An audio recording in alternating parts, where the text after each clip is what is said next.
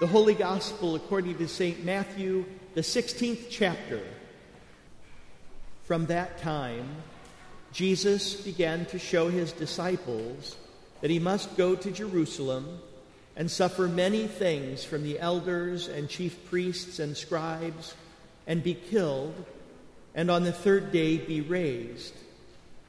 And Peter took him aside and began to rebuke him, saying, "Far be it from you, Lord, this shall never happen to you."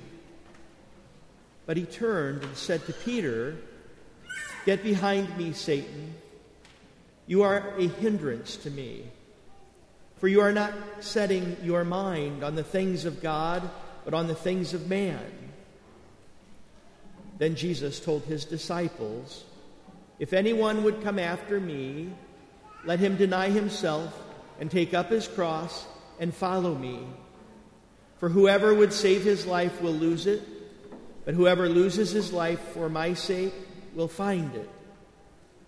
For what will it profit a man if he gains the whole world and forfeits his life? Or what shall a man give in return for his life? For the Son of Man is going to come with his angels in the glory of his Father, and then he will repay each person according to what he has done. Truly, I say to you, there are some standing here who will not taste death until they see the Son of Man coming in his kingdom." This is the gospel of the Lord. In the holy name of Jesus. Amen. No matter your politics or your place in life, right now you probably think that our world is going in the wrong direction. Individually, we may not agree on the causes, but together we do agree on the mess. And together we have an answer. Make it stop. That is how St. Peter feels in the gospel for today. Peter thought that he was on the way to Jerusalem for a coronation, where Jesus would be king and he would have a place of power. But this morning, Jesus explains that he is actually going to Jerusalem to absorb the world's evil, starting with the sins of his own tribe, and then be killed, and then in 3 days rise again. For St. Peter, that weakness is a disaster. So he leads Jesus aside and warns Jesus about the mess he's making. In verse 22, Peter sums it up this way: "Never, Lord, make it stop." Some years when our troubles are at arm's length, we might find this amusing. How impulsive Peter is, and how surprised he must have been when Jesus called him Satan and told him to get out of the way. But this year, when our troubles are right on top of us and there is no clear way out, then it is much harder to stick with a Jesus who finds his glory not in rank or power or force, not in destroying his enemies, or as he says, not in the things of man, but in the things of God. In divine love so determined that Jesus dies for those who hate him. In glory so pure that Jesus gives up his own life for the life of the world. From here we might suppose that our story only gets more grim, and that if we want to be Christians, then we should mope and slouch our way back into line behind St. Peter and gamely suffer our troubles now to earn a reward later. But that's not it at all. Today, Jesus is actually describing something quite different, and something that will let our lives make sense again despite the mess, right now and with joy. Today, Jesus is reminding us to lengthen our story, to see a bigger picture, and then to set our own lives in the midst of this larger landscape. This all started in Eden, a land without power or force, where our parents walked as friends with our Lord in his garden in the cool of the day. It only went wrong when Adam and Eve and Peter and we tragically slipped away from our Lord's love. One after another, we took the lead and rebuked the Lord and went our own way.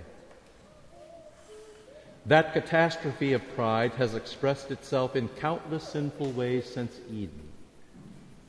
And these days, it has left our world in a tangle of hate and illness and poverty and fear that now weighs on us so heavily. So Jesus does St. Peter and all of us a great kindness when he warns us that going our own way is a trap. It is a scandal that looks promising, but will be the end of us.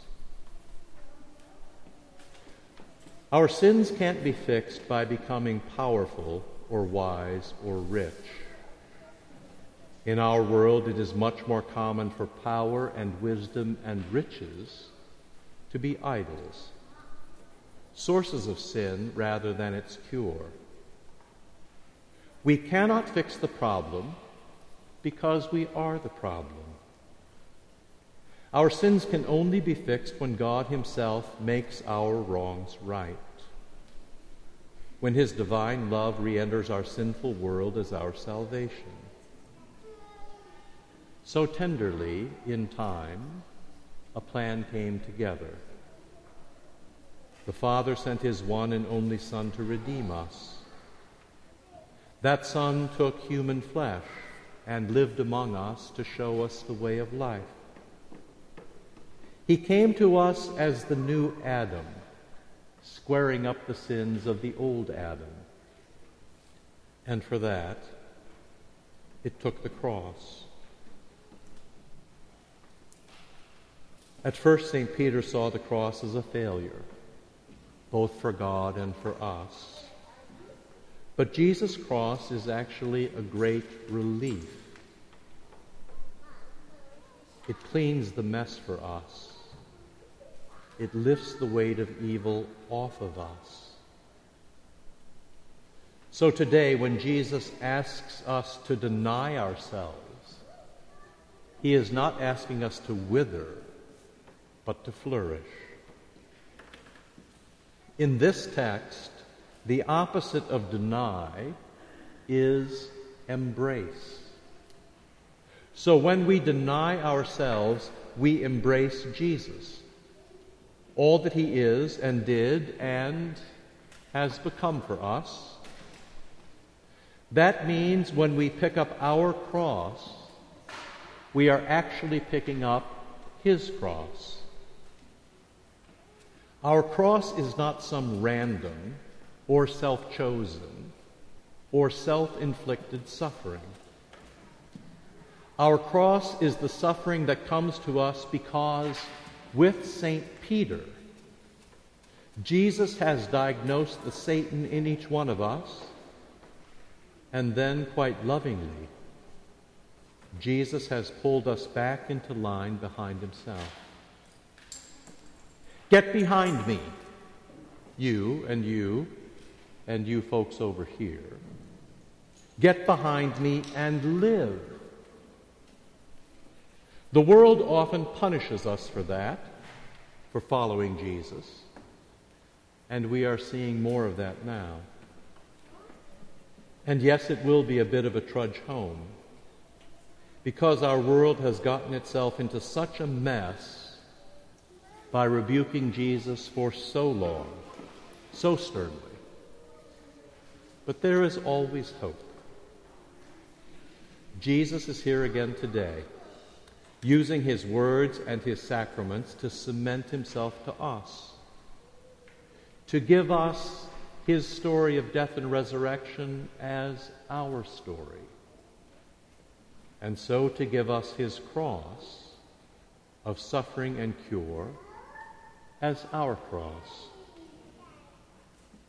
To take up our cross is to take up his divine love.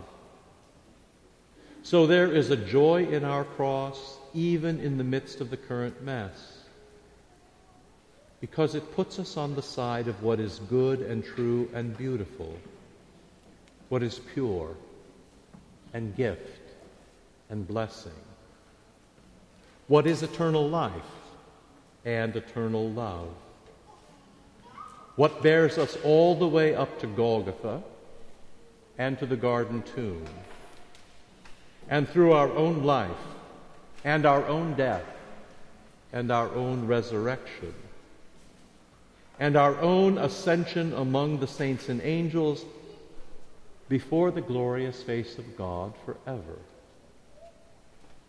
Take up your cross, which is Jesus' cross, and embrace it. And know that even now, in our crazy world, come what may, you and I are already in God's gracious hands forever. In the holy name of Jesus, amen.